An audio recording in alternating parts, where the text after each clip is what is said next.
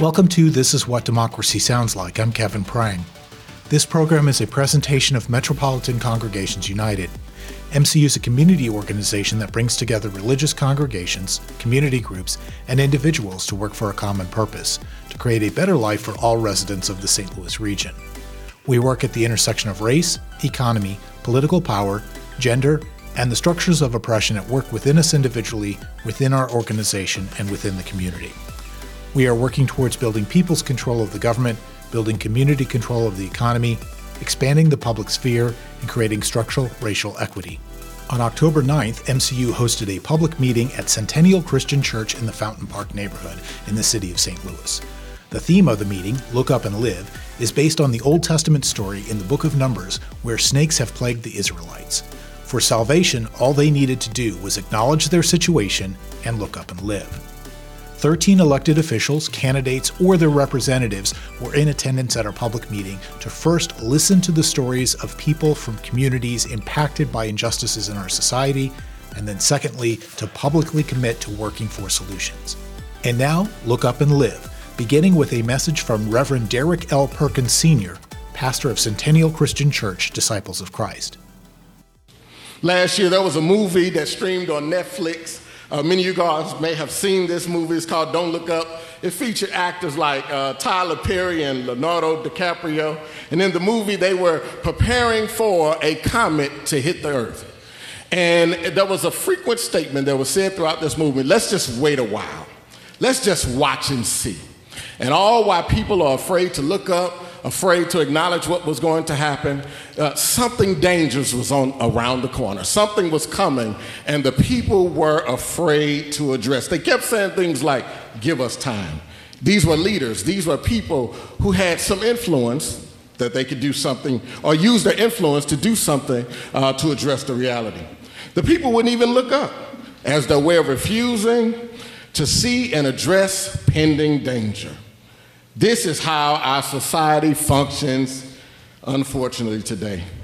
We are afraid to address what's right before our eyes.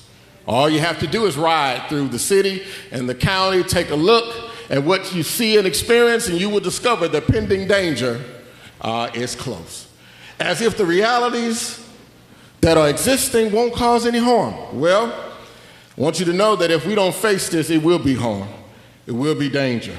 Today, a large group of elected officials and candidates have been invited to be with us today to hear from people from the community, those who bear witness to what is before their eyes. I will share a list of who's with us today in just a few minutes, and we're excited again that everybody is here and all of you, because we have so many things we got to be honest about. But before we do that, I would like to engage us in just a quick reflection.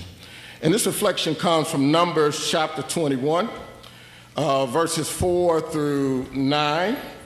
I believe our team is going to put the scripture on the screen so that you could read along with me. Numbers 21, 4 through 9. It says, they traveled from Mount Hor along the route to the Red Sea to go around Edom, but the people grew impatient on the way. They spoke against God and against Moses and said, why have you brought us up out of Egypt to die in this desert? There's no bread, there's no water, and we detest this miserable food. Then the Lord sent venomous snakes among them. They bit the people, and many Israelites died. And the people came to Moses and said, we sinned when we spoke against the Lord and against you. Pray that the Lord will take the snakes away from us. So Moses prayed for the people. And the Lord said to Moses, make a snake, put it up on a pole, and anyone who is bitten can look at it and live. And so Moses made a bronze snake and put it up on a pole. And then when anyone was bitten by a snake and looked at the bronze snake, he lived. He or she lived. My friends, this is a story of the Hebrew people who find themselves caught in webs of confusion. Confusion that often exists between the proclamation of God's promise and the fulfillment of God's promise. You do know there's a process in between the proclamation and the fulfillment. The Hebrews were looking for the promised land, but all they received was a plethora of painful predicaments in the desert. They're looking for destiny, but could only find personal and communal death. They're in a place of confusion. Have you been in places of confusion before? They're confused about God and the ways in which God has acted thus far on their journey. They're confused because God doesn't look like the kind of partner or the companion that they had in mind. In fact, the Hebrew people no longer had confidence in God, and watch this, no confidence in Moses as well, because what has been proclaimed is not reflected by what they see or how they're living. The only thing they can think about is death and dying. And because the realities around them was what? Just that severe. The people are hungry and thirsty, and what God provides appears to be insufficient. Probably tastes like one-day-old Taco Bell. In their mind, things are not getting better. Things are getting worse. The journey between promise and fulfillment has become confusing. Dealing with confusion has sent them into a maze of not being sure about God, about their community, or about themselves. Then to make matters worse, God somehow, I don't fully understand this, but God allows some snakes to exist, to feast on the people's lives, causing them to what? Die. I admit I am somewhat unclear what God is doing here and why God has chosen to correct the Hebrew people in this way. You all do know God does some things that we don't always understand, such as love your enemies. Pray for those that spitefully use you. God does some things that don't make sense sometimes. But what's clear here is that the people are dying. Snakes are biting. And the community is suffering from horrible death. And it is here out of that moment that they reach out to Moses, can you help us? Can you take the snakes away? And here's another piece of confusion. God does not take the snakes away. God only provides the means for them to be healed from their bites. Snake bites hurt, don't they? I'm not one who engaged with snakes. I don't have a pet, so please, I'm not trying to offend anyone who likes snakes, but one thing I've learned from watching television and or studying in school, having a biology degree, I've learned something about certain animals, and that is they cannot be tamed, so when they bite, their bites hurt. Snake bites hurt 3 ways, which each bite, number one, toxins are passed on with the intentions of hurting and contaminating whatever it bites. If it's a person, there's some contamination that happens in the body. If it's a community, there's some contamination that happens. The second thing a snake bite does, it disables the community. It disables its prey, making it nearly impossible to fight back against the things that's preying upon it. Third thing, snake bites kill, which cuts one's life short before their time, and it destroys hope.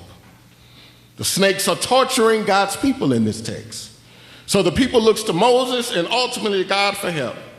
Unfortunately, God doesn't take the snakes away, but provides the Hebrew people with the means to be healed and to live. This is where we find ourselves today.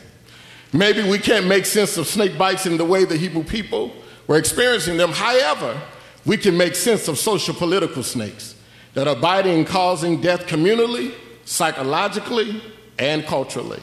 When we allow inequities of any kind to exist, snakes are simply biting God's people.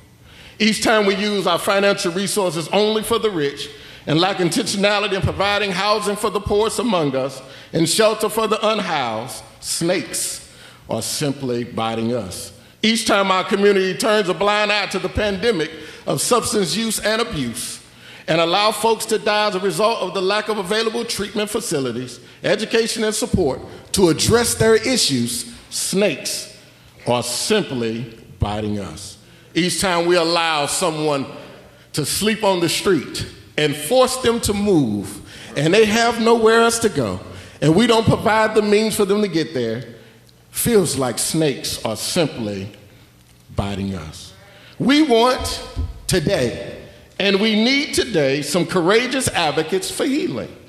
We need help helping others live. We need to face the realities that are before us. We're not talking political ads, we're talking about life and death matters for those who live in God's world.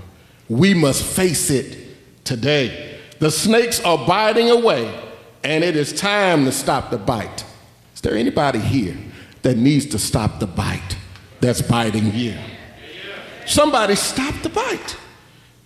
We need someone to stop the bite.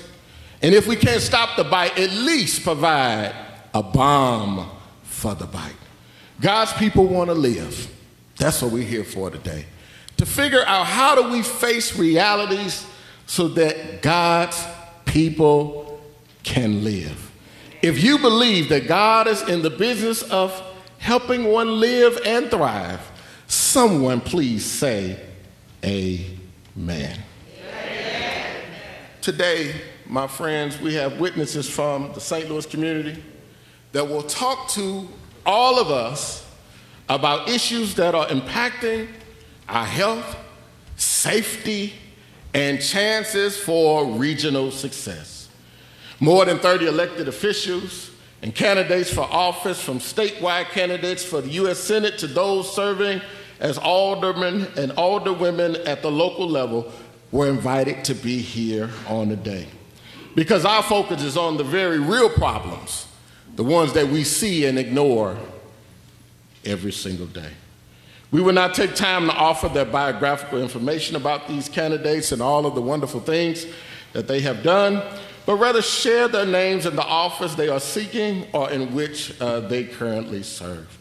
We will take a moment to acknowledge them, and we're going to ask that you hold your applause. What we want from you is just to simply support me by saying thank you to them, by using this phrase, thank you for being here. And so we're going to acknowledge all of those who are here with us on today. They've been invited to come to hear stories and to answer questions about whether we can work together to find a reality-based solution to the things that we're facing. There won't be time for us to offer a full list of the problems that are creating dire consequences in our city. We have so many. But today will be the beginning of some dialogue. And we intend to stay in dialogue with all those sworn in office after the November 8th election. Please be aware that we invited every candidate from every political party that is on the ballot for the offices listed in the program that you received. And that MCU is a nonpartisan organization that does not endorse candidates, but promote active and engaged civic engagement by all residents. I take this opportunity to kind of welcome those who have taken time to be with us here today. Alex Witt is here, representing Trudy Bush Valentine. Is Trudy Bush Valentine here? She was here, but Alex Witt is going to represent her. State Auditor Alan Green, State Senate Doug Beck, and Carla May. They will be arriving a little bit later. Senator Beck is here. Thank you, sir. We also have with us Robert Arbuthnot, Chief of Staff for Brian Williams. We have Vernon Mitchell representing Tashara Jones, who is currently out of town. We also have with us Alderwoman Shameen Clark Hubbard, who's here to represent herself, but she's also here representing Jack Coder. Megan Green, who is here. Our St. Louis County Prosecutor Wesley Bell, and St. Louis City Circuit Attorney Kim Gardner is here. Our Alderman Jesse Todd, again Shameen, and Alderman Tina Peel. As others come, we will do our best to try to acknowledge their presence. Paul Venable is here as well. Thank you. And Kimberly, I don't see Kimberly. Kimberly and Collins is here as well. Thank you for those on-the-spot updates. Before we move further in our public meeting today, I'll take a great opportunity to introduce my colleague, old seminary classmate and neighborhood partner, and Father John Stratton, the pastor of Trinity Episcopal Church. Thank you, Pastor Perkins, for opening up your church for us today. Appreciate it. My name is John Stratton. I'm the rector at Trinity Episcopal Church. It's wonderful to be with you all here this afternoon. I've never been bit by a snake. I've been bit by a dog, a squirrel, and almost a South City raccoon. Almost. Not quite. I've never been bit by a literal snake, but I imagine that a lot of folks here have been bit by the sort of snakes that Reverend Perkins talked about. Anyone been bit by one of those snakes? It's hard not to in Missouri, a place that so oftentimes creates snake pits. So we're going to talk a little bit about those snake bites, but it's not enough to get rid of the snakes. We got to dismantle the pits. Is that right? And one of the things that we want is no more bites. But since it's Missouri, we really want no mo bites, right? So who wants no mo bites? If you do, say it with me. No mo bites. Let's say it a little bit louder. No mo bites. That's right. So again, great to be with you today. It is my pleasure to introduce our first set of witnesses to tell their story about the bites that they have either experienced or have worked to alleviate. First one is Derek Jones, who is a parishioner at Trinity Episcopal Church, where I serve. Derek, you want to come on down? Hello, everyone. I don't know how to put this out there, but I think I know most of y'all. And the reason I know most of y'all, because most of y'all are here from the Central West End. I'm one of the person that used to sleep in the little doorways, I'll be bothering you, talking about, can you help me out with this, that, and the other, so I can get to the shelter or something like that. Well, that was me. Now, I'm grateful to say, doing a lot of volunteer work here in Central West End and Fountain Park, I got a chance to meet a lot of y'all. And every time I see y'all, I say, how can I try to give advice about all of these vacant buildings that we got around here that y'all are voting to make law out of.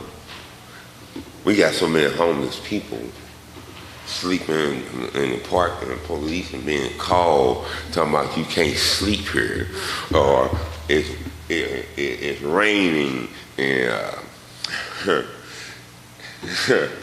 it's raining and it's cold outside, and y'all be the same one driving by talking about, hey, you can't do that. What you mean I can't do that? Where I'm gonna go? Are you gonna let me sleep on your back porch? Or you gonna give me a cup of coffee? And then y'all want to get mad when we say get away from us. We ain't trying to be rude. We ain't trying to be disrespectful. We asking for help.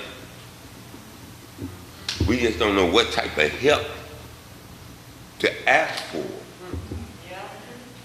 Because if we don't know the system like y'all do.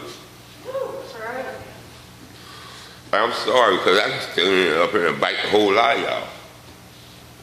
Because y'all have all bitten me.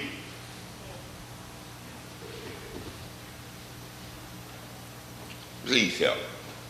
That's what we ask her. Please help.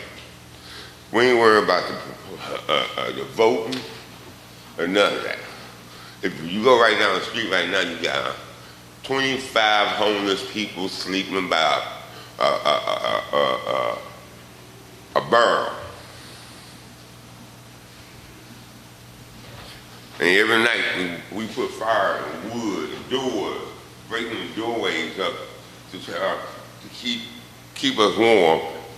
And because there's a little smoke, the neighborhood decided they want to call the police and say y'all can't do that. Well, how we gonna stay warm? Tell me that. Help. Let's stop faking. Thank y'all for listening.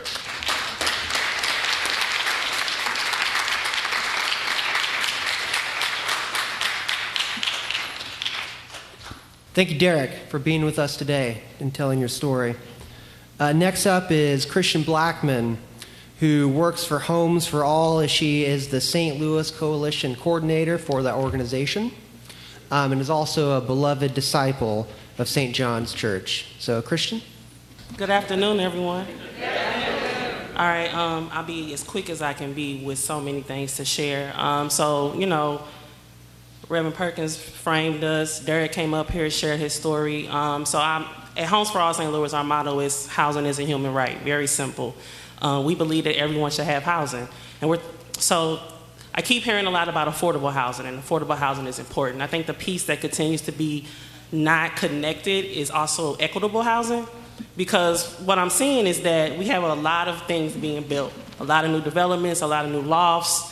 What we're experiencing with tenants that we work with, calls that we get around people that are getting priced out their homes, people that can't afford, who've lived in their homes for decades, now can afford to live in the city. Folks are being displaced due to new developments, due to gentrification. All of these things are causing people to not have homes. COVID and the pandemic has also shown a lot around how simply community, folks in positions of power, landlords do not care about renters and tenants. Point blank. Them intentionally, illegally locking people out for trying to organize around their home not being equitable, them selling their properties or holding out so that they can move out old tenants to move in new ones with double and triple the rent. We're hearing this a lot.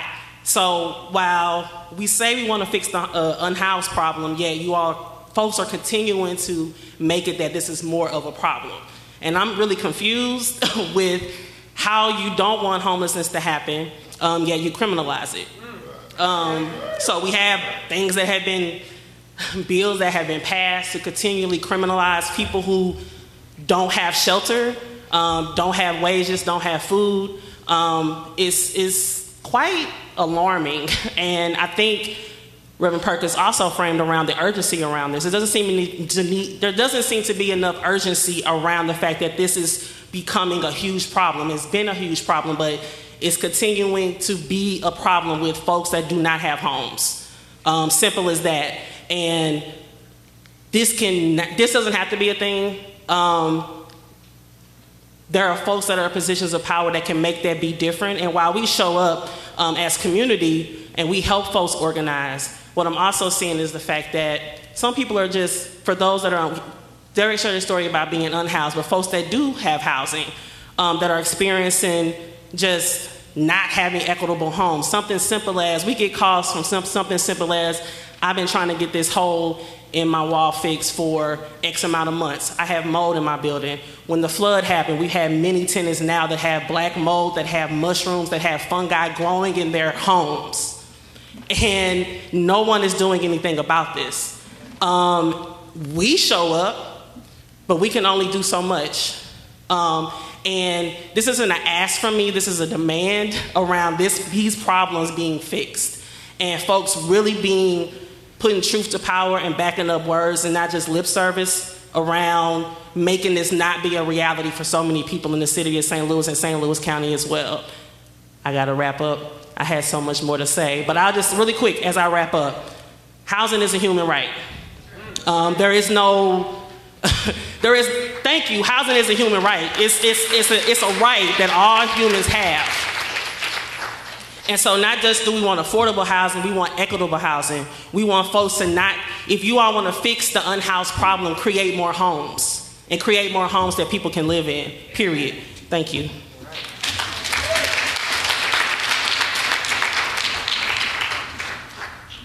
We are all beloved children of God, and it is a crime when beloved children of God do not have the basic necessities. And like Christian said, it's a right, it's not a want, it's a right, or it should be. So now I have some questions for some of our officials who are here today.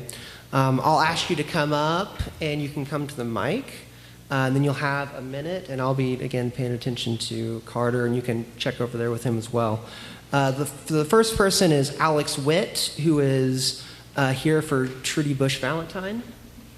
Will you work, or will Trudy Bush Valentine, if she is elected, work to increase the availability of healthy, affordable, and accessible housing? Yes. And hi all, my name is Alex. I'm Trudy's campaign manager. I'm honored to be with you all today. You'll have to forgive me. I'm usually not the one speaking in front of people, so I'm a little nervous. I just want to echo what, Derek and Christian shared.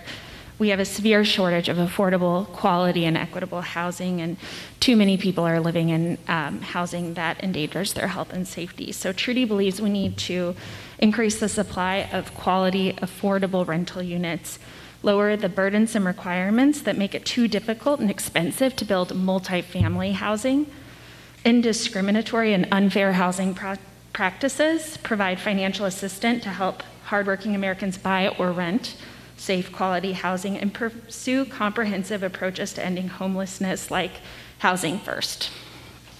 Thank you, Ms. Witt. Appreciate that. Next up is Paul Venable, who's also running for U.S. Senate. Same question for you. Will you work to increase the availability of healthy, affordable, and accessible housing? It appears that the question doesn't address the issue. Why is it that we have homeless people? Is anyone actually asking that question? Is it possible that they've been taxed out of their homes, or they have been priced out of their homes? Why is it that homelessness has become such an issue in this day? The questions you're asking me is a federal official, I'm running for a federal office, am I going to defy the Constitution to provide federal funding that I don't have the authority to do? Here's where the response comes, and here's where the answer comes. Ask not what your government can do for you. Ask what you can do to love your neighbor and love God. Thank you. Time up. Now, State Auditor Al Green. Yeah, will you work to increase the availability of healthy, affordable, and accessible housing? Yes. I'm Alan Green, and I'm running for the state auditor, and I'm your nominee for the Democratic Party. I just had to put that on the table. Going back to the question that was asked, the auditor sets no policy. None, zero. The auditor's job is to audit. It's not a policy position. But what the auditor can do is advocate, especially for low-income housing tax credits. I would like for you all to at least take a moment to look me up, which is at AlanKgreen.com, and look at my background. You'll also see, too, that if you look at my background, that I spent years in social work, and I was doing low-income housing, transitional housing, working with the homeless, did all of that in my background. But don't take my word for it. Look me up and then decide. But as the auditor, we set no policy whatsoever. We audit books, and that is part of my background. So I want to say thank you all, and I wish I could say more, even though he's giving me 3 minutes, but there's not much more I can say. Thank you. Thank you, Mr. Green. Next up, please hold your applause. Next up, State Senator Doug Beck. And again, the question to you, Mr. Beck, will you work to increase the availability of healthy, affordable, and accessible housing? Thank you. Yes, I've always I worked with low-income housing tax credit with those in the past. It's one of the issues that I feel important about, building safe, quality housing, and then the accessibility part of that is important also. For folks. I think there's also other issues with as far as the housing goes that we need to look at.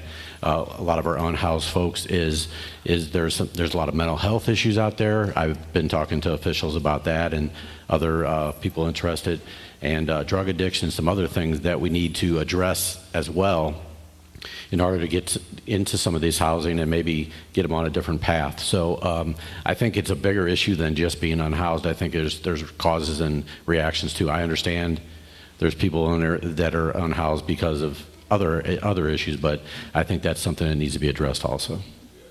Thank you.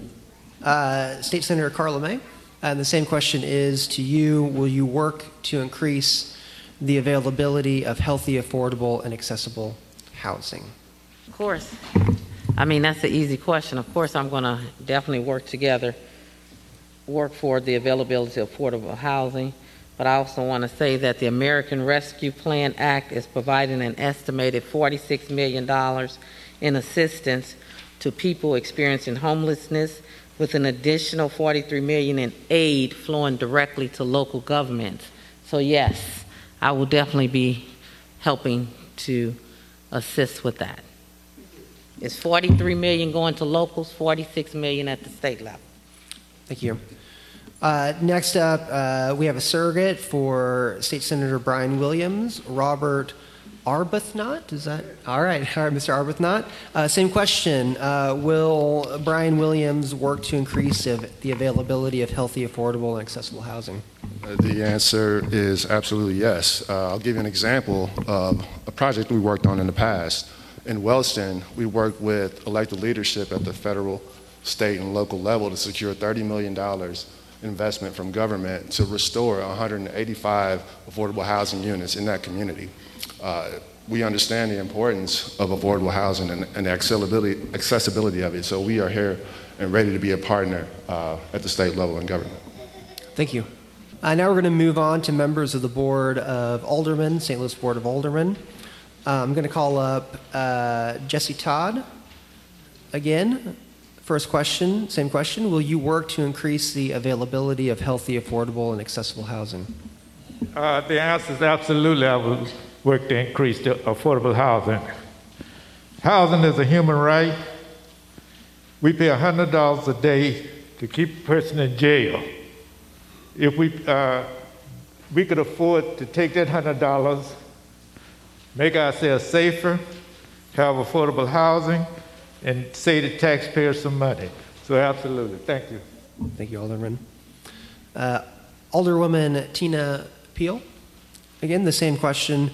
Will you work to increase the availability of healthy, affordable, and accessible housing? Good afternoon, everyone. Yes, I will help increase affordable housing. And I started it at the beginning of my term last year in April. I hit the ground running. And one of the things that has been implemented here in St. Louis is the Equitable Development Contribution. And $1.8 million is going to be coming to the north side and to the 17th Ward, in which there's going to be affordable housing repair.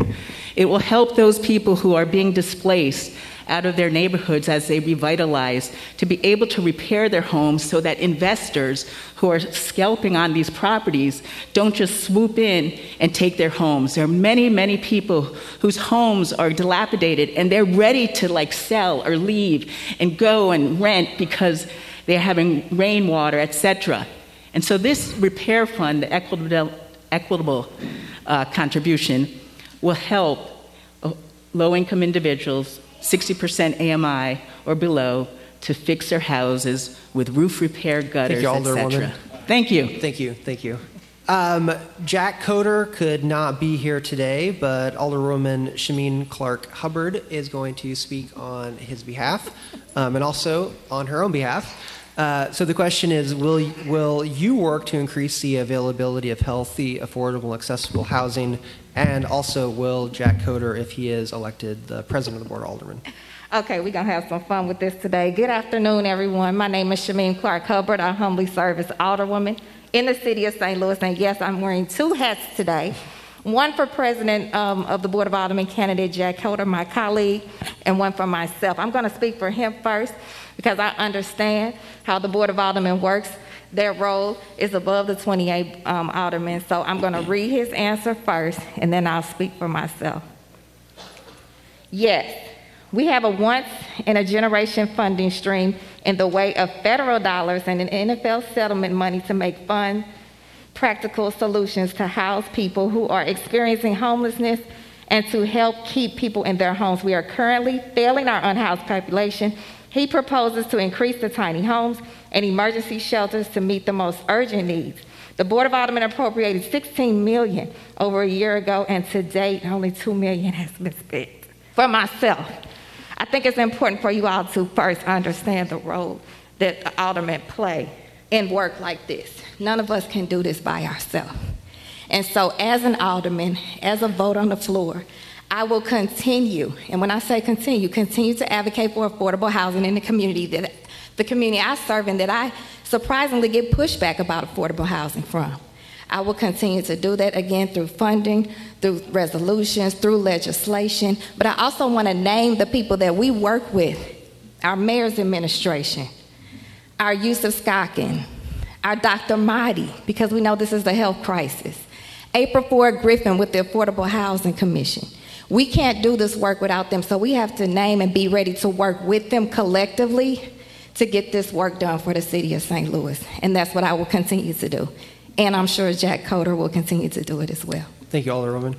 Next up, Alderwoman Megan Green, who is also running for the president of the Board of Aldermen. Same question: will you work to increase the availability of healthy, affordable, and accessible housing? Yes.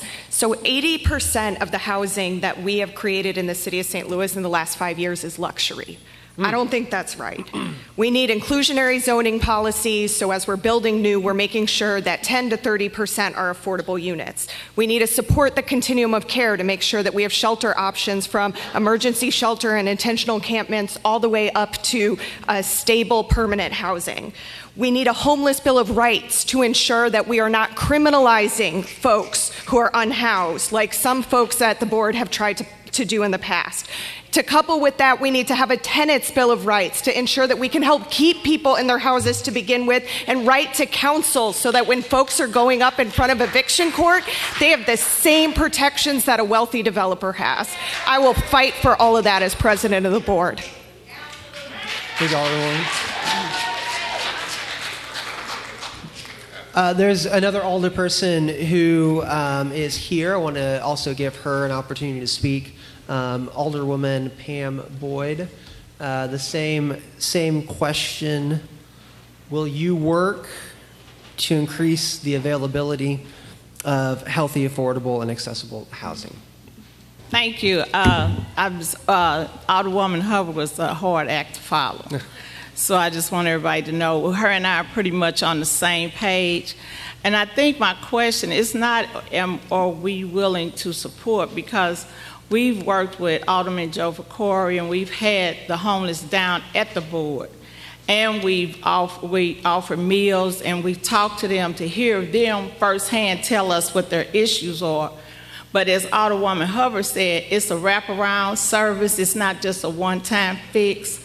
And so as the young man, Mr. Carter, I think his name was, that stated about being in the vacant buildings and hovering around a pit, that's not okay to me, because that's inhuman. But I agree with him. Well, we have all these vacant buildings in our city. We need to look at these buildings, and I always made that statement even before this administration. Thank you, Alderwoman Boyd. We're out of time. Thank you. Well, Lord Jesus. Thank you very much.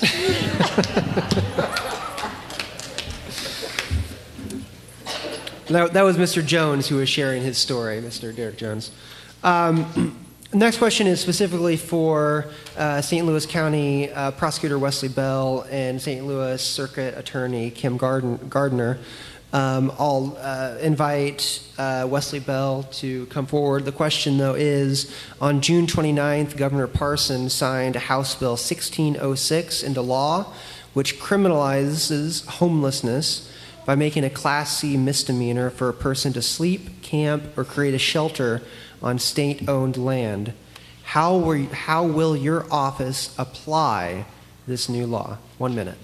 So we're going to do exactly what we've been doing in the 4 years that I've been here, and we are not going to prosecute poverty. We are not going to We're not looking to prosecute nonviolent offenders, if you want to look at this philosophically. And so what we do is we created a diversion program so that we could help these individuals, so that we could connect them to the resources that they need above and beyond just the criminal justice system. So when we're able to, so before our office, we were helping in our drug treatment programs and these kind of programs, maybe a couple hundred people a year. Well, now, since we've gotten to office in two and a half years, we've expanded that to over 1,665 people that we've been able to connect to resources, avoid incarceration, and connect them to any and all services that they need. So, no, we're not looking to prosecute people who are in need. We're going to connect those individuals like we've been doing for the last 4 years. Thank you.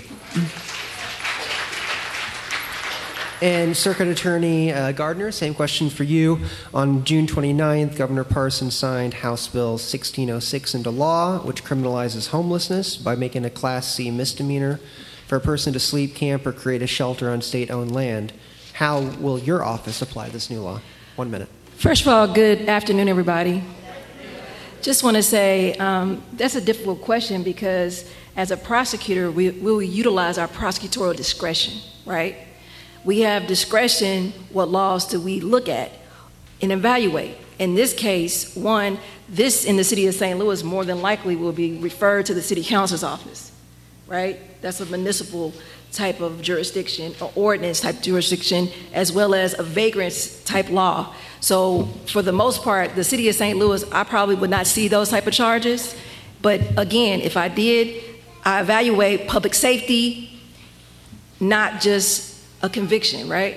So we have to look at what is fair and just under the laws. And actually, poverty, we should not penalize poverty. But at the same time, we have to evaluate the laws of the state. And I'm one of those people that the snakes in Missouri bite all the time. So I don't do absolutes, right? Because they try to take away my prosecutorial discretion each and every day. And I will not do that. So thank you. Thank you, Ms. Gardner. I'm going to turn it over to my colleague, Reverend Perkins. We thank everyone for their responses, and we especially thank Kristen and Derek for sharing the ways in which our world is biting them. In fact, Derek was so upset that he was ready to leave, and I asked him, please don't leave. We believe he has a story that needs to be told. It's my honor to introduce two more individuals who are going to come and be witnesses to realities that are facing our world. We have Cheryl Jackson, who is one of our faithful leaders here at Centennial Christian Church. And then following Cheryl, we'll have Faith Sandler, a faithful servant in our community and member of Trinity Episcopal Church. Greetings, everyone. My name is Cheryl Jackson. I'm a retired pediatric nurse practitioner and a longtime member of Centennial Christian Church. At a church picnic, a young man fell out on the grass. He was assessed by pastor and myself, and 911 was called. He was unresponsive, and he couldn't give us any information. The fire department arrived and were able to reposition him, administered Narcan, and at that point, he started to be combative. I stayed with him until the ambulance arrived. Immediately after that incident, Pastor was informed about another young man with similar symptoms in the front yard of the church, and an ambulance was called for him. Both men ended up in the hospital, hopefully for the treatment they needed. However, we were told, had we not been there to help the men, they both could have been dead on arrival. This incident caused us to receive training from the T, so we could be better prepared when these incidents happen. I was also informed that our zip code, 63113, has a high percentage of overdoses. This is a disease, and we should treat addiction with care and compassion and not shame or judging people. Thank you.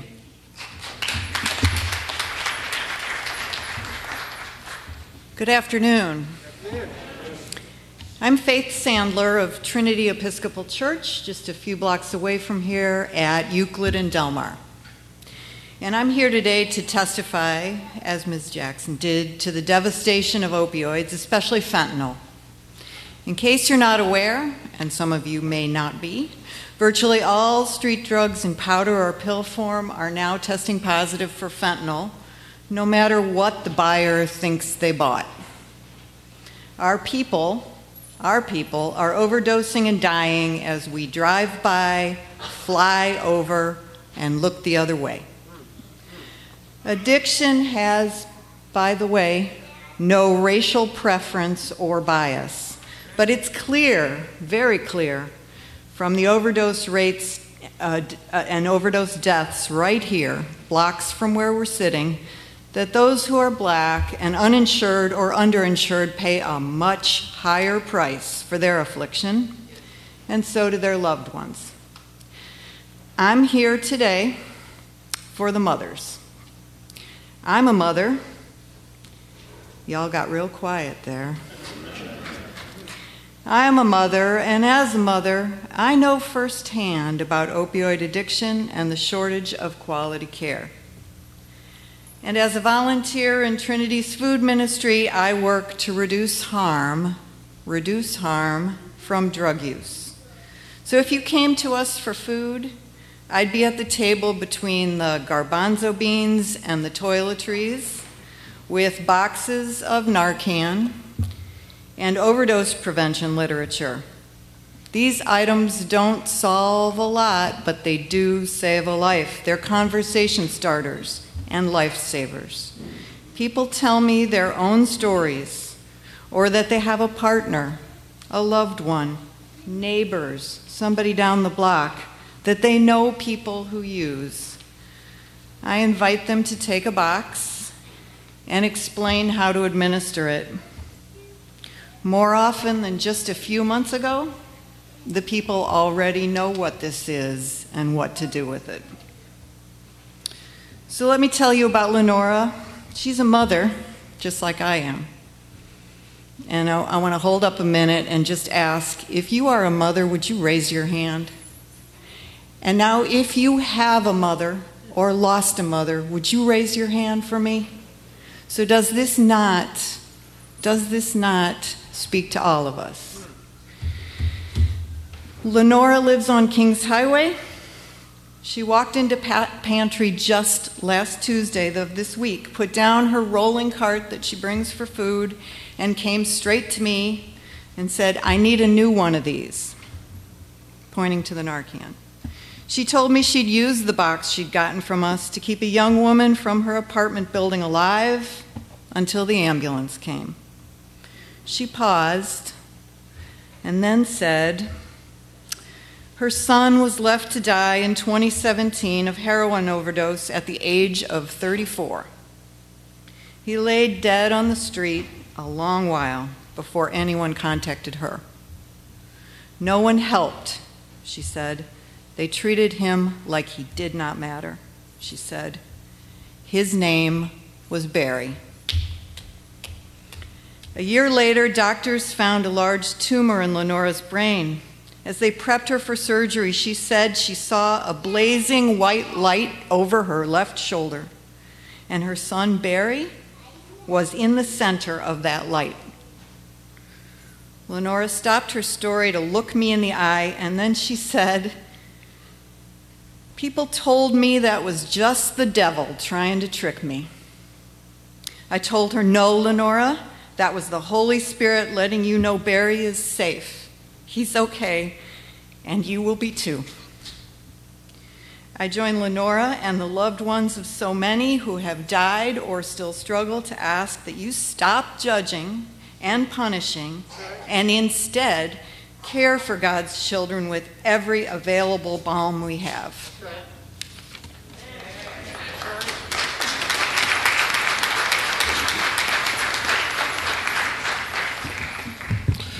Shirley and Faith, thank you for sharing those stories. And we're hoping that we are amongst a beloved community who believes in providing balm for those who have been beaten. People are looking for hope, and they should be able to find hope in all of us. I'm going to ask for our state senators. I have a question, and we're going to give Carla Mae Doug Beck and Robert Arbuthnot an opportunity to respond to this question. And again, I believe you have 1 minute. Will you work in the budget process to increase funding for treatment so there is no waiting list? Will you support legislation to create legal needle and syringe exchange programs? And we're going to invite Carla Mae to come at this time. Of course, yes. We know that addiction is something that is paralyzing our communities, and it's definitely up to us. So Missouri is set to receive $458 million to fund drug treatment and prevention programs as part of a settlement with Johnson & Johnson and 3 other drug distributors. The proceeds of this settlement, we've been waiting on this settlement. The proceeds of this settlement will directly go to addiction treatment and prevention programs. 60% of the payout will go to the state, and 40% will be distributed to counties. The state's portion will go to a repository controlled by state agencies, which treatment providers and law enforcement will access these through grants. Now, we support it. We just passed a bill.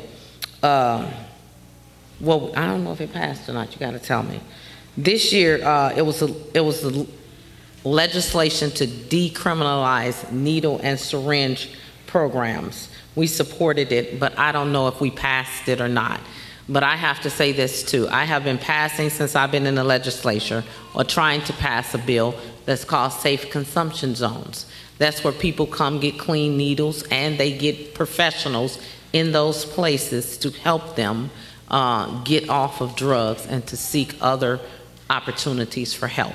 So the answer is yes. I've been an advocate for addiction and an advocate for mental health. Thank you, Senator May. This time we're going to ask for Robert Arbuthnot, Chief of Staff, to come for Senator Brian Williams.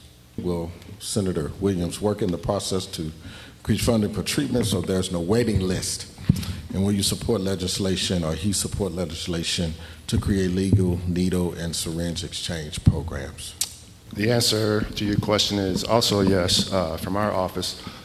As a member of the Senate Appropriations Committee, Senator Williams is ready and willing to work with anyone to find solutions to provide treatment for those people that need it. Like Senator May mentioned, there was a bill filed, I think Senator Rader, last year that was going to provide this syringe, this needle exchange, and it got right to the edge to passing across the finish line, and it was blocked by some of the conservatives in the legislature. We supported that bill last year, and we'll support it again going forward. Thank you. Senator Doug Beck here. The answer to your questions is yes. I do support all these the methods for drug addiction, and this is something that hits personally home to me. I had a cousin who was 21 years old who died from fentanyl overdose, and we have 2 advocates here, that Senator Williams and Senator May, who serve on the budget process in the Senate, and I look to them to the way the Senate works. A lot of times you have to do that in the budget process, in the hearings. We don't do anything really on the floor as far as appropriations go. But I will back that, and I also supported the legislation for needle exchange, which did die at the very end of session. Actually, I would have carried that on my bill. That did pass right after that, unfortunately, but there was going to be a push to get that part taken out. So that was unfortunate, but I think the Senate Conservative caucus may have changed a little bit this year. We might have another shot at it. Thank you. I have a question for our circuit attorney, Kim Gardner, and also St. Louis County prosecutor. The question reads as follows: will you increase the use of harm reduction strategies in drug courts and support other measures that offer alternatives to incarceration and support recovery from addiction? Kim Gardner, will you please come? Thank you. That's a great question. But we have to separate them. When I took office in 2017, I created the first prosecutor-led diversion program ever in the state of Missouri. That means that we had, in our diversion program, we had addiction physicians to address the opioid crisis that you see.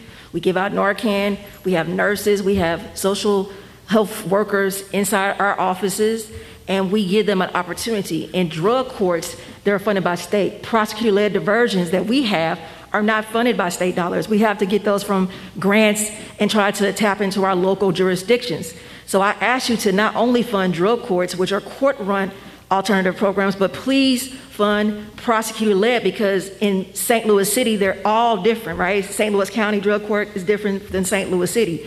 In St. Louis City, if you live in Illinois, you can't get in drug court. If you live in St. Charles, you can't get in our drug court. So there are geographical limitations that prosecutor-led courts or diversion programs that I've created get rid of. And what we do is we get rid of the cases. So that stigma of having a felony is also taken away. We give out Narcan, and we also have worked with the city to have safe education about hepatitis, sexually transmitted diseases, and different things. So we support that, and I want to continue to grow, but I need you to advocate for a local prosecutor-led prosecutor funding. You're out of time. Thank you so much. Wesley Bell, please come. The question again is, will you increase the use of harm reduction strategies in drug courts and support other measures that offer alternatives to incarceration and support recovery from addiction?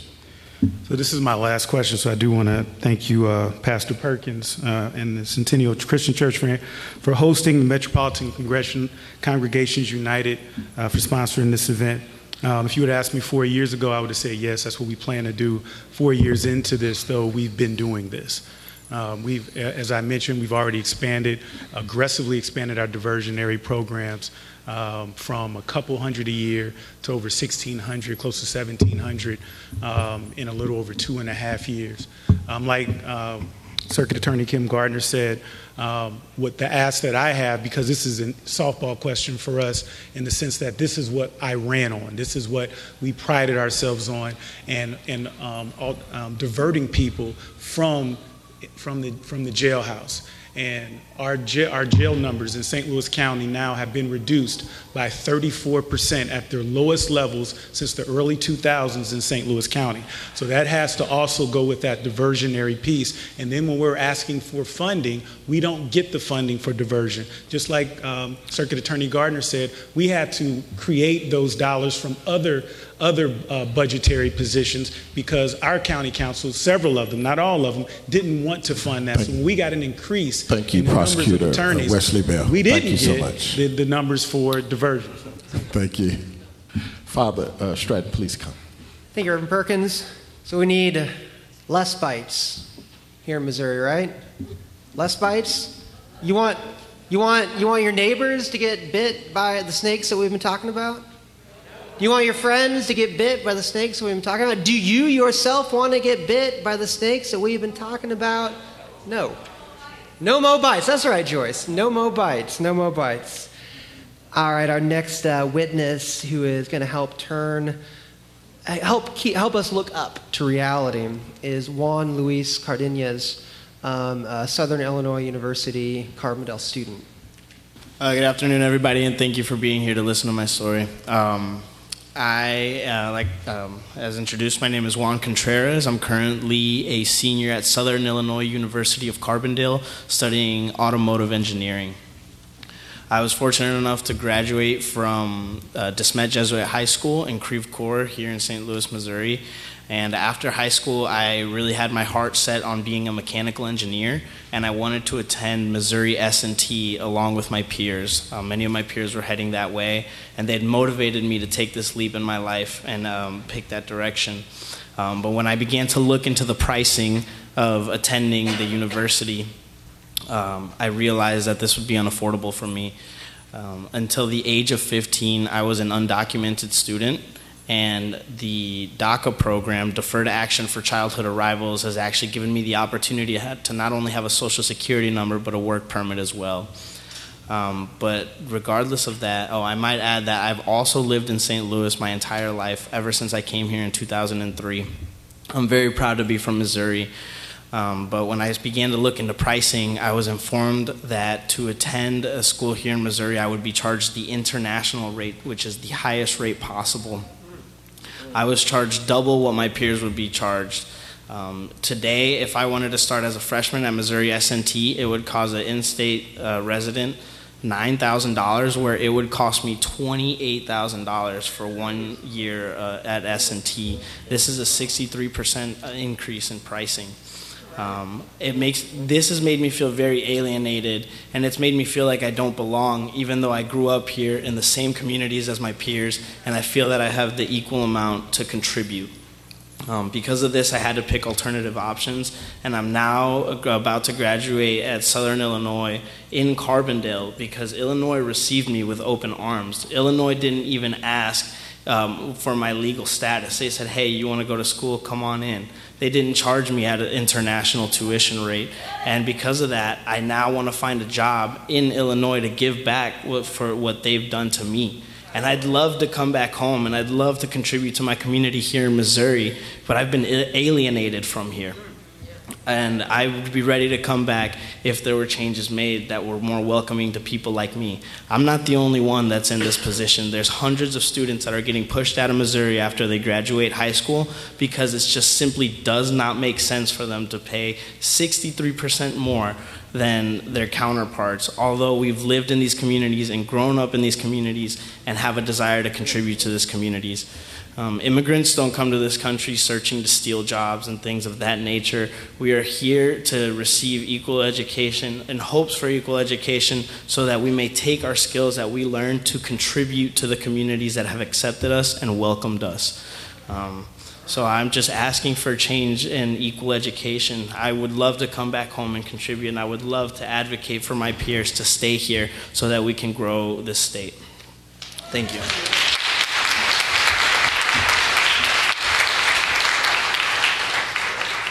I'm going to ask both candidates and or their surrogates to come forward who are running for state senate. So Alex Witt and Paul Venable, if you could both come forward. I'll ask both of you the questions at the same time. And Mr. Venable, you can answer first since you answered second last time. The question is, will you support comprehensive and compassionate federal immigration policy reform that creates a pathway to citizenship? Thank you. We have, believe it or not, a comprehensive and compassionate policy for immigration citizenship. It's in the Constitution. It's in Article 1, Section 8, Clause 3. Congress shall have power to establish a uniform rule of naturalization and uniform laws for the subject of bankruptcies throughout the United States. My mother's parents came from the Caribbean. Okay, my grandfather was from Guyana, my grandmother was from Antigua, and they went through the process, the uniform process provided for in the Constitution to become citizens of the United States. That process has not been repealed, and if we want to do something different, we should change it. But in the meantime, this is the process we have. So when we speak of something different, then let me ask you this question. How many of you leave your back door open? Mr. Venable, time is up. Time is up. Same question for Trudy Bush Valentine. Trudy believes that we need comprehensive immigration reform that treats refugees and asylum seekers compassionately, protects dreamers, and provides a pathway to citizenship for people who are already here who have not committed any crime. Thank you. The next question is for those on the state senate level, Doug Beck, Carla May, and also Brian Williams' surrogate, William Arbuthnot. So come on up, and then I'll ask the question to all of you, and you all have 1 minute to respond. This question is a different one. It is, will you support tuition equity legislation in Missouri so that all those who graduate from Missouri high schools pay in-state rates? Carla May, you're the closest to the... Yes. I don't have a problem supporting that. I wanted to see what we have. You know, when y'all have these questions, I got to look up. Now, this is just talking about in-state tuition equity in Missouri. That's right. Okay. Absolutely. I was trying to see what we got. Missouri right now has 833,400 student borrowers holding $29.5 billion in loan debt. The average debt per borrower sits in this state at $35,397. Not only will I support equitable funding for tuition, we also need to support affordable tuition so that every student can go to college. So, thank you. Sure. Senator Beck. Yes, I would support that legislation, and also I want to echo that we need to actually lower in-state tuition because it's too high now. We changed it last year, and I was one of the things I voted against in order to do that. But we need to lower the in-state tuition so these kids can get an education wherever they come from. Thank you, Mr. Arbuthnot. Our answer is yes. Also, we understand that access to a quality education is critical to building a successful future. We think everyone should have access to that, no matter where you come from or what you look like. Again, we are simply trying to ensure that all of God's beloved community can live. We can no longer have the kind of bites we have across our city, county, and our state. No more bites, right? No more bites. We have another witness, Ms. Heidi Moore, St. Louis University students going to come at this time. Hello and good afternoon. Thank you all for being here. My name is Heidi. I am a member of All of Us or None, and I am a person who is directly impacted by the criminal justice system. I have 6 family members who are formerly incarcerated, including a cousin who resided with me after serving more than 20 years in state prison. I also wrote out a 22-month prison sentence with my now ex-husband. I am a person directly impacted by the system. Beyond my family, I worked for the Missouri Department of Corrections, both inside and outside of the prison walls. I've worked as a substance abuse counselor, and I worked for a St. Louis prison ministry. I have witnessed, walked with, and know hundreds of people with a wide range of felony convictions. In all my interactions, I never met one single person who, as a child, they wanted to be an addict or a felon when they grew up. I want to take a minute to tell you about a homeless veteran I know, Tom Sr. When I met Tom about 12 years ago, he was living at the halfway house down on 1st Street. Tom Sr. was on felony probation, the kind that when you finish, your record goes away. He was on felony probation for squatting in a house because he was homeless, a vacant property. To find an apartment, he was facing giant obstacles.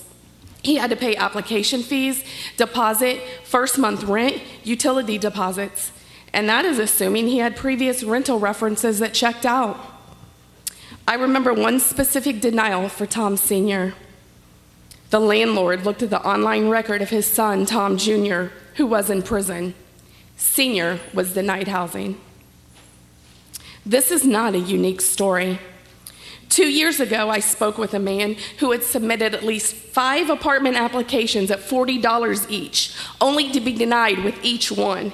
He told them up front about his conviction, and each agency told him to apply anyway, giving him hope and taking his money. Now you all tell me, is that right? Housing is one of the many issues faced by the formerly incarcerated. Employment, the ability to earn a livable wage is another. Both housing and employment issues impact family members such as myself. The ability to pay child support, rebuild credit, and start fresh are all contingent upon a livable wage. I was taught to treat others the way I want to be treated, to look for Christ in each of my brothers and sisters. I have witnessed people who have served their time get doors shut in their faces. As a Christian, I was taught to believe in redemption and forgiveness. Were you? One step in restoring a person is removing the lifelong stigma that comes with having a criminal record. In Missouri, people who are on probation and parole are not able to vote until they have finished their supervision, but their families can, and we do. Thank you.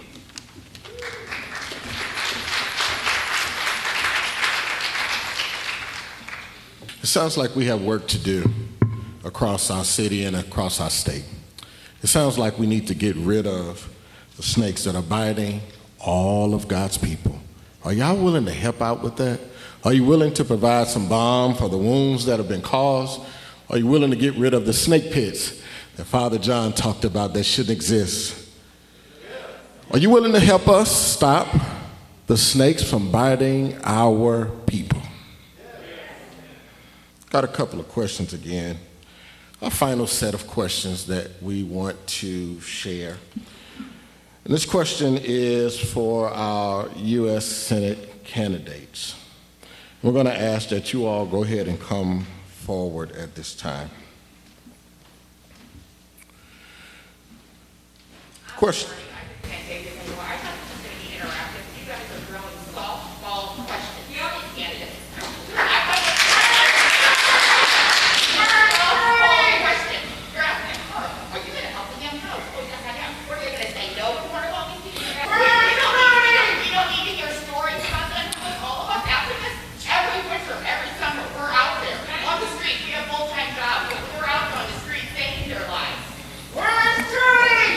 We understand your concern. We don't need to hear these little stories.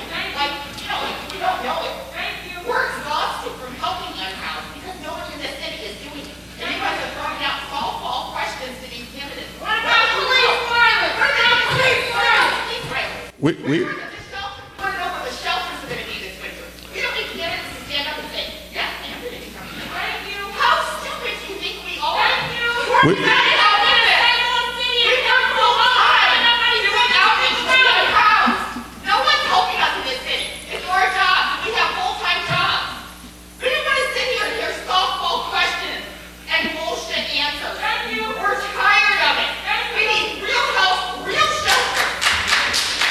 This is why we're so happy that you're here. This is the beginning of a dialogue. We understand the frustration, those of us. Beginning of a dialogue. We've been dialoguing for years. Only the citizens that are out here helping the unhoused. Absolutely. We need help. You don't need candidates to sit up here and say, yes, I will help, I will do something. Well, we all know they won't. We want to hear, where are the shelters going to be this winter? Because there would be so many more dead if we weren't out there helping them. We're tired. That's why we're here. Sitting here giving bullshit softball questions. That's why we're here. We are here to invite our leaders to come and hear the real issues that people are facing. We're not sure if they know that. They run on. They know the issues. They're just not doing anything about it. That's what we want. We want them to respond to the real issues. And we appreciate you for sharing your frustration. Because trust me, you're not the only one in this state that feels the way that you do. We're throwing softball questions and people get 1 minute to answer. You're basically saying, are you going to help? And they're saying, yes, I am. Wonderful. That's so much better. Well, we hope that this is the beginning of a dialogue with them. We also hope that they have sat before you all and heard your issues, and so that they can go back to their partners and begin the act.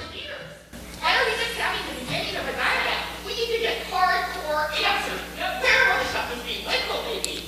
Absolutely. Abuse disorder treatment act. Absolutely.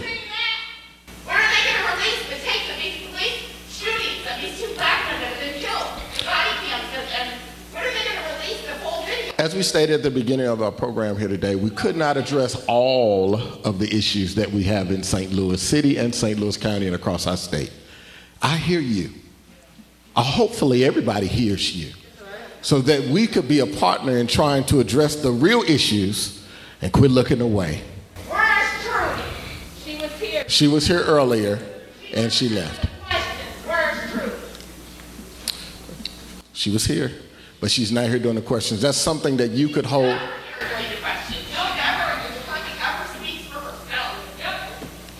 And that's something, as a voter, that's something that you could, as a voter, that's something that you can personally address. We understand. What are they going to do so this winter all of us are working our butts up on the streets trying to help the house? Right. We do understand. I am a senator in this district, and you know, there's a lot of people that say legislators and people are not doing anything. But we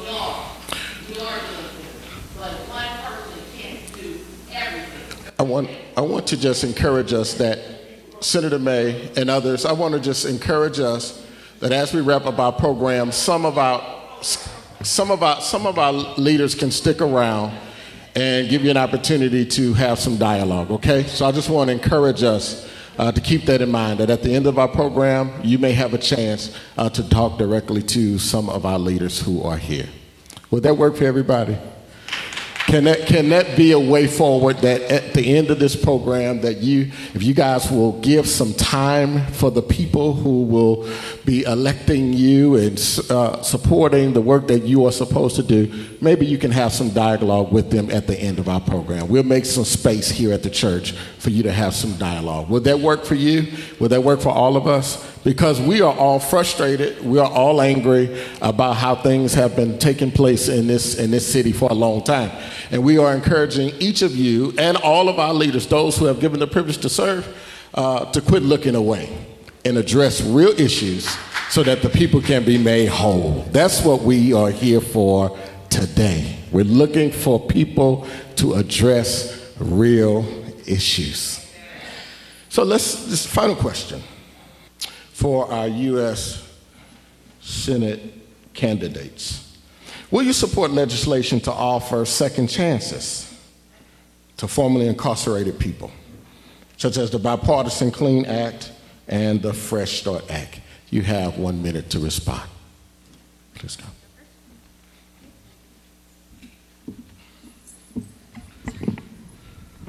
Thank you.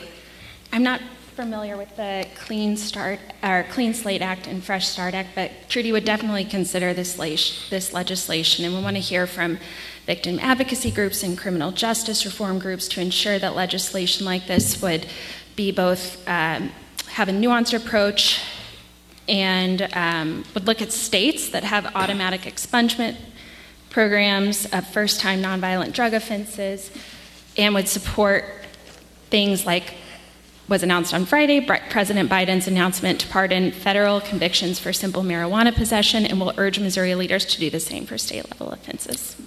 Thank you. Just want to say, I do believe that Trudy Wish Valentine did receive those questions in advance. And so she should be aware of what those acts represent. I'm going to keep this answer brief. I believe that this is a state issue and not a federal issue. I'm a federal candidate. However, let me share something else with you. I have been bitten by a snake. I have been homeless with a family. I have had not only drugs in my family, I have a son, I don't know where he is, and he's been a dealer. So I know what these issues are like.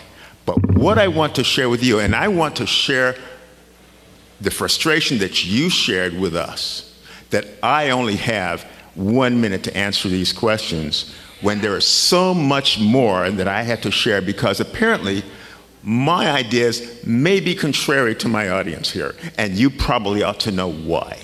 And so I believe that we're facing perils today unlike anything since the founding of our republic, and that there are two things that we can do to return our republic and reclaim liberty. One is constitutional repentance, and the other is spiritual repentance. Thank you. You're out of time. Thank you so much. I would like to again encourage you to stick around so that you can talk about some of those things with the voters directly. Please do. Thank you. The next question is geared toward our state and local level officials and candidates. We're asking that you would listen to this question and think about the ways in which you can respond in the role that you play or are seeking to play. The question says, will you work with us in the 2023 legislative session to win Missouri legislation to create automated expungement? We're going to go with Carla May, Doug Beck, and Robert Arbuthnot, Chief of Staff of Senator Brian Williams. Yes, I only have 1 minute to address this question, but I just also wanted to address what was said. You got to look at it in the context of the capacity in which we're elected and how we get things done. So on this expungement issue, for example, in 2019, I passed a bill to add more expungement to the expungement law. Back in 2012, 2011, when I was in the House of Representatives, I passed the first expungement bill in the state of Missouri that gave expungement to criminal non-support, individuals who had already paid off their child support but still was walking around with a Class D felony. We got that on the books for an expungement. In fact, we also passed the bill, I think it was last year, I didn't even put the year on here, that the legislation lowers the earliest time to request an expungement from 7 years to 3 years for a felony and from 3 years down to 1 year for a misdemeanor. So you guys can talk about that because I can't remember what year that was. They're backing me up. But those are the things that we already put on the books.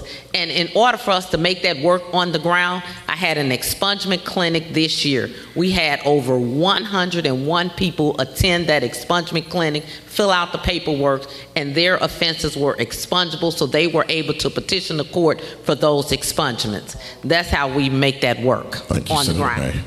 Senator Beck. So again, I'm Senator Doug Beck, and I want you all to know that I am not up for re-election this year.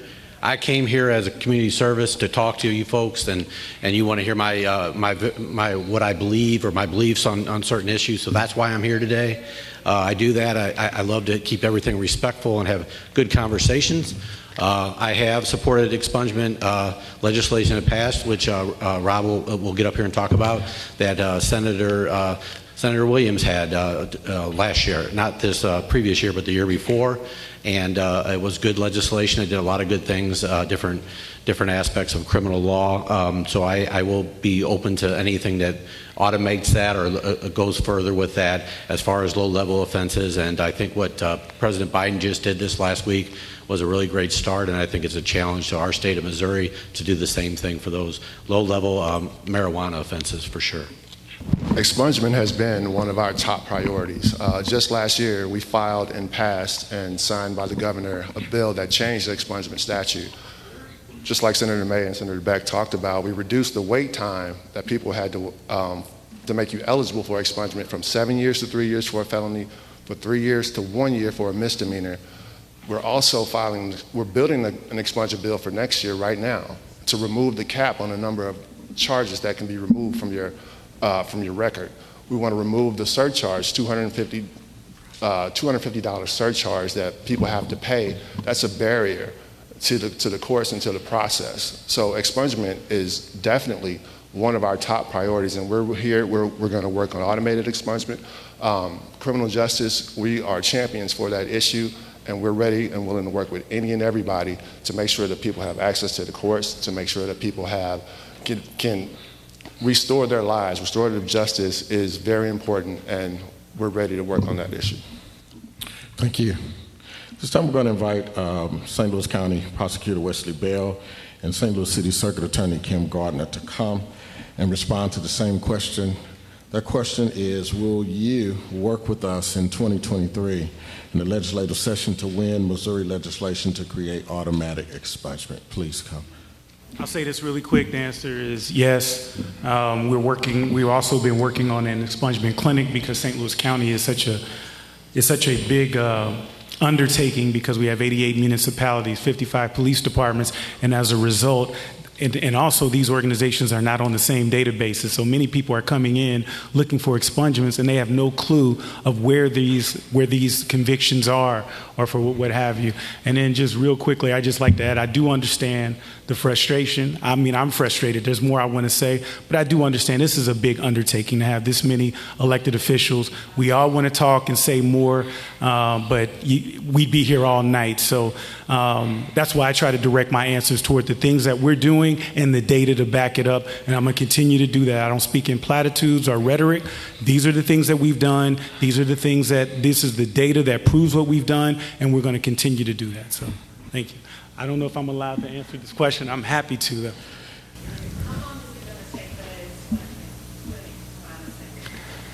though. We're hoping to have it done this year, but a lot of it's out of our control because I'm not the legislator. I can't change the laws. What we're doing is above and beyond a prosecutor's office. We went and connected with outside resources to try and create this program so that we can help people get this stuff data streamlined so that they can get it done. So we're doing the best we can, but we're not budgeted for it, and it's not within our job. It's just above and beyond, and we think it's important. Thank you so much. Again, remember that some of them will stick around after the program is over, and you might be able to get some of those questions asked. Kim Gardner. Just want to say I will work to fight for expungement, not just in terms of a conviction, because some convictions, they're depending on the violence. I think they should not be expunged, but low-level nonviolent offenses should be expunged. But at the same time, when we look at our prosecutor-led diversion programs, I've been pushing every year since I've been elected for automatic expungement for anyone who comes through our programs, the arrest. Because arrests also hold people back from housing and employment. People forget about that. So I'm working with our legislator, but I want to make sure that we push that when you have that automatic expungement. Second of all, I will not speak about open investigations if you're directing that question to me, and I will not speak to anybody who cusses in a house of worship. It's not going to happen, because we all are doing stuff the right way and trying to do our jobs the fair way, and it may not seem like it is to some people, but it's a complex situation, and it's not on one person, it's for all of us to come together. So I will not be around if someone thinks they're going to cuss at me. Thank you so much. Thank you so much. I'm going to ask for Father Stratton to please come at this time. Before he speaks, I'd just like to answer her question really quick over here, just so everybody knows. The city has released their plans for this winter, and they're not opening any new shelters. So there will not be adequate shelter for people this winter when it's cold. They say that they're adding 200 new beds, but they're not. They're just moving the money from one program that already has 200 people in it to a different program. And the few emergency shelters there will be only have funding for maximum to where they don't even have funding for food. So that's the city's plan that has already been released for this winter. Thank you, Emily. Appreciate that. These issues are frustrating, right? We should be frustrated. We should be frustrated if snakes are biting our neighbors, are biting us. It's frustrating that there's not enough beds in St. Louis. It's frustrating that people die from freezing to death in our streets. That's not right. It's frustrating that Trinity Episcopal Church has to open its doors for a warming shelter. That should be a public good, not something that comes down on individual organizations. We should, as a community, ensure these things. So if you're frustrated, that's okay. If you're mad, that's okay. I am too. And I don't want to close out without giving us something to do, a call to action. Of course, we can register to vote. I think that there are some people today who are here to register, folks. Who's right back here? Right back here, right back there. So please do that if you're not already. But don't just vote. Organize. Democracy isn't just about voting. Democracy is about getting out in the street, right? Democracy is about voting with your feet. Democracy is about shutting things down when they need to be shut down. Democracy is sometimes standing up in a public meeting and speaking the truth. So let's not just vote. Let's practice democracy and show our elected officials what democracy looks like. And democracy looks like when people are heard. Democracy looks like when we actually do something about the snakes, right?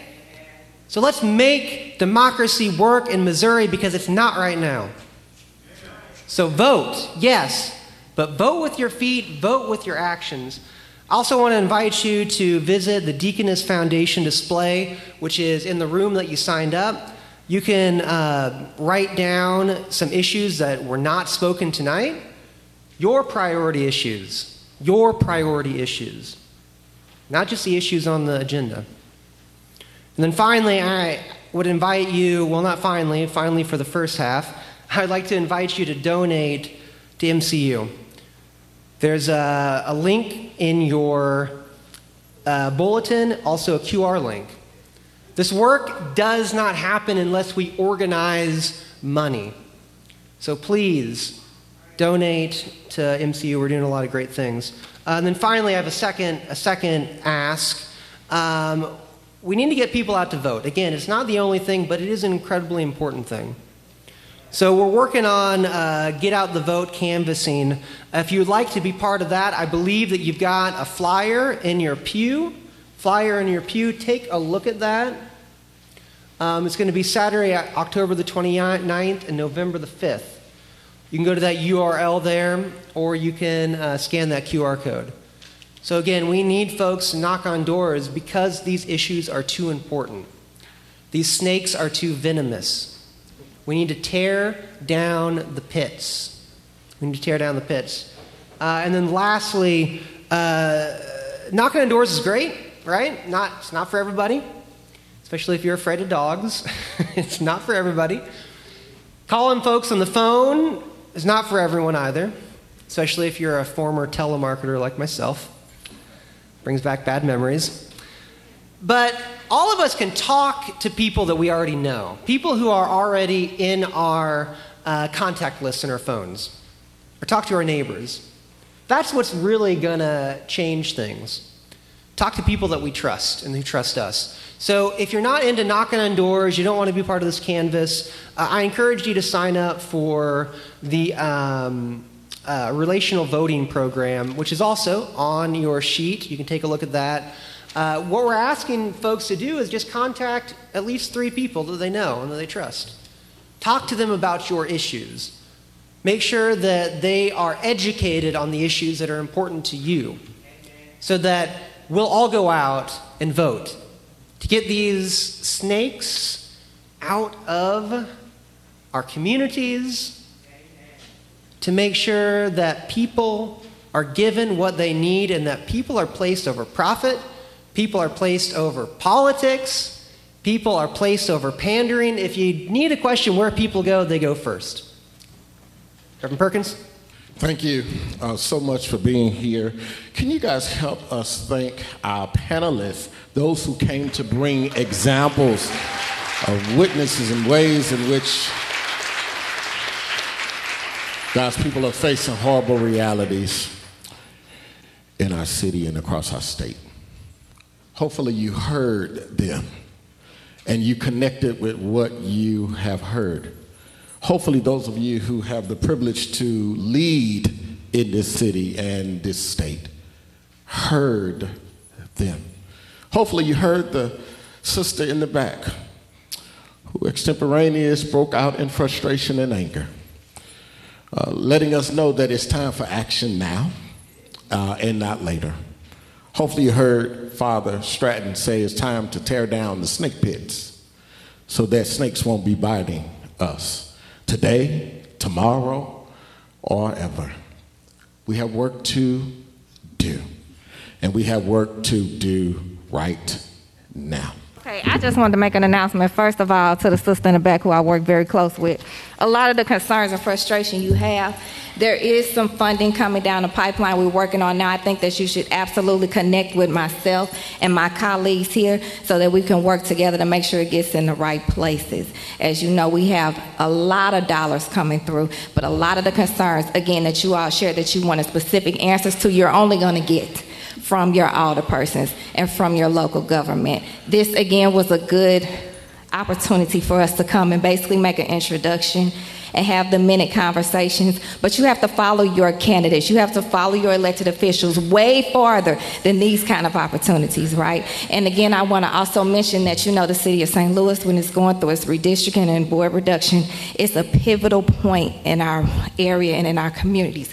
We need, what better way to introduce this into prayer for our communities and for the service and for the direction of the Board of Aldermen and then in the sanctuary today. So I want to make sure that I announce that through the direction of Sister Kim Gaines here, there's going to be prayer, monthly prayer in the Board of Aldermen starting in November up until the election in March and April. So all of you all that have your opportunities, your concerns, your feelings, and you want to lead with prayer, then make sure you join us for that. And she'll have, not myself, because I'll be a candidate, so I won't be able to be a part of it like that, but herself, Kim Gaines, will be leading that. Please reach out to her. I do have a prior engagement that I have to go to, but if anybody wants to reach out to me personally, you can call me on my cell phone at 314-393-1393. Thank you so much. Well, it's time for us to leave this place. We are not a stained people. We are a sent people, sent out into the world to do good for all of God's people. Some of that good means to tear down pits and to take away the snakes that are biting us every single day, so that we can thrive and live and experience upward mobility and bring regional success to our community. Let us pray. Oh God, we thank you for this day, for this time that you have allowed us to come together. Thank you for all of the ways in which we try to be your people. Oh God, we fail and we fall short. We miss the mark all the time. But we believe by faith that you're going to help us set things right, put the world back on a right path, on a right course, that we might promote justice, healing, peace, shalom, and all of that, that we might bring a type of leadership to this area that will help people live and not die. God, take the venom away so that we are not prey to the things that come our way, but that we might overcome. Take the teeth, the fangs of the snakes away, so that if a bite occurs, it don't harm any of us. Take the snake pits away that allow them to live and roam freely. Take the power away that produces those snakes in the first place.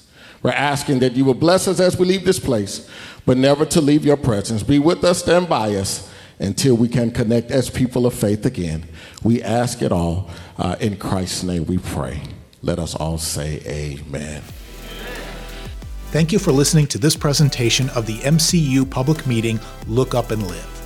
If you're ready to join us in the work for justice in the St. Louis area, contact us at 314-367-3484 or send an email to office@mcustl.com. You can learn more and contribute to MCU by visiting our website, mcustlewis.org. Also be sure to follow us on Facebook, Twitter, and Instagram for news and events. I'm Kevin Prang, and you've been listening to This Is What Democracy Sounds Like. Tune in again next time, and thank you for listening.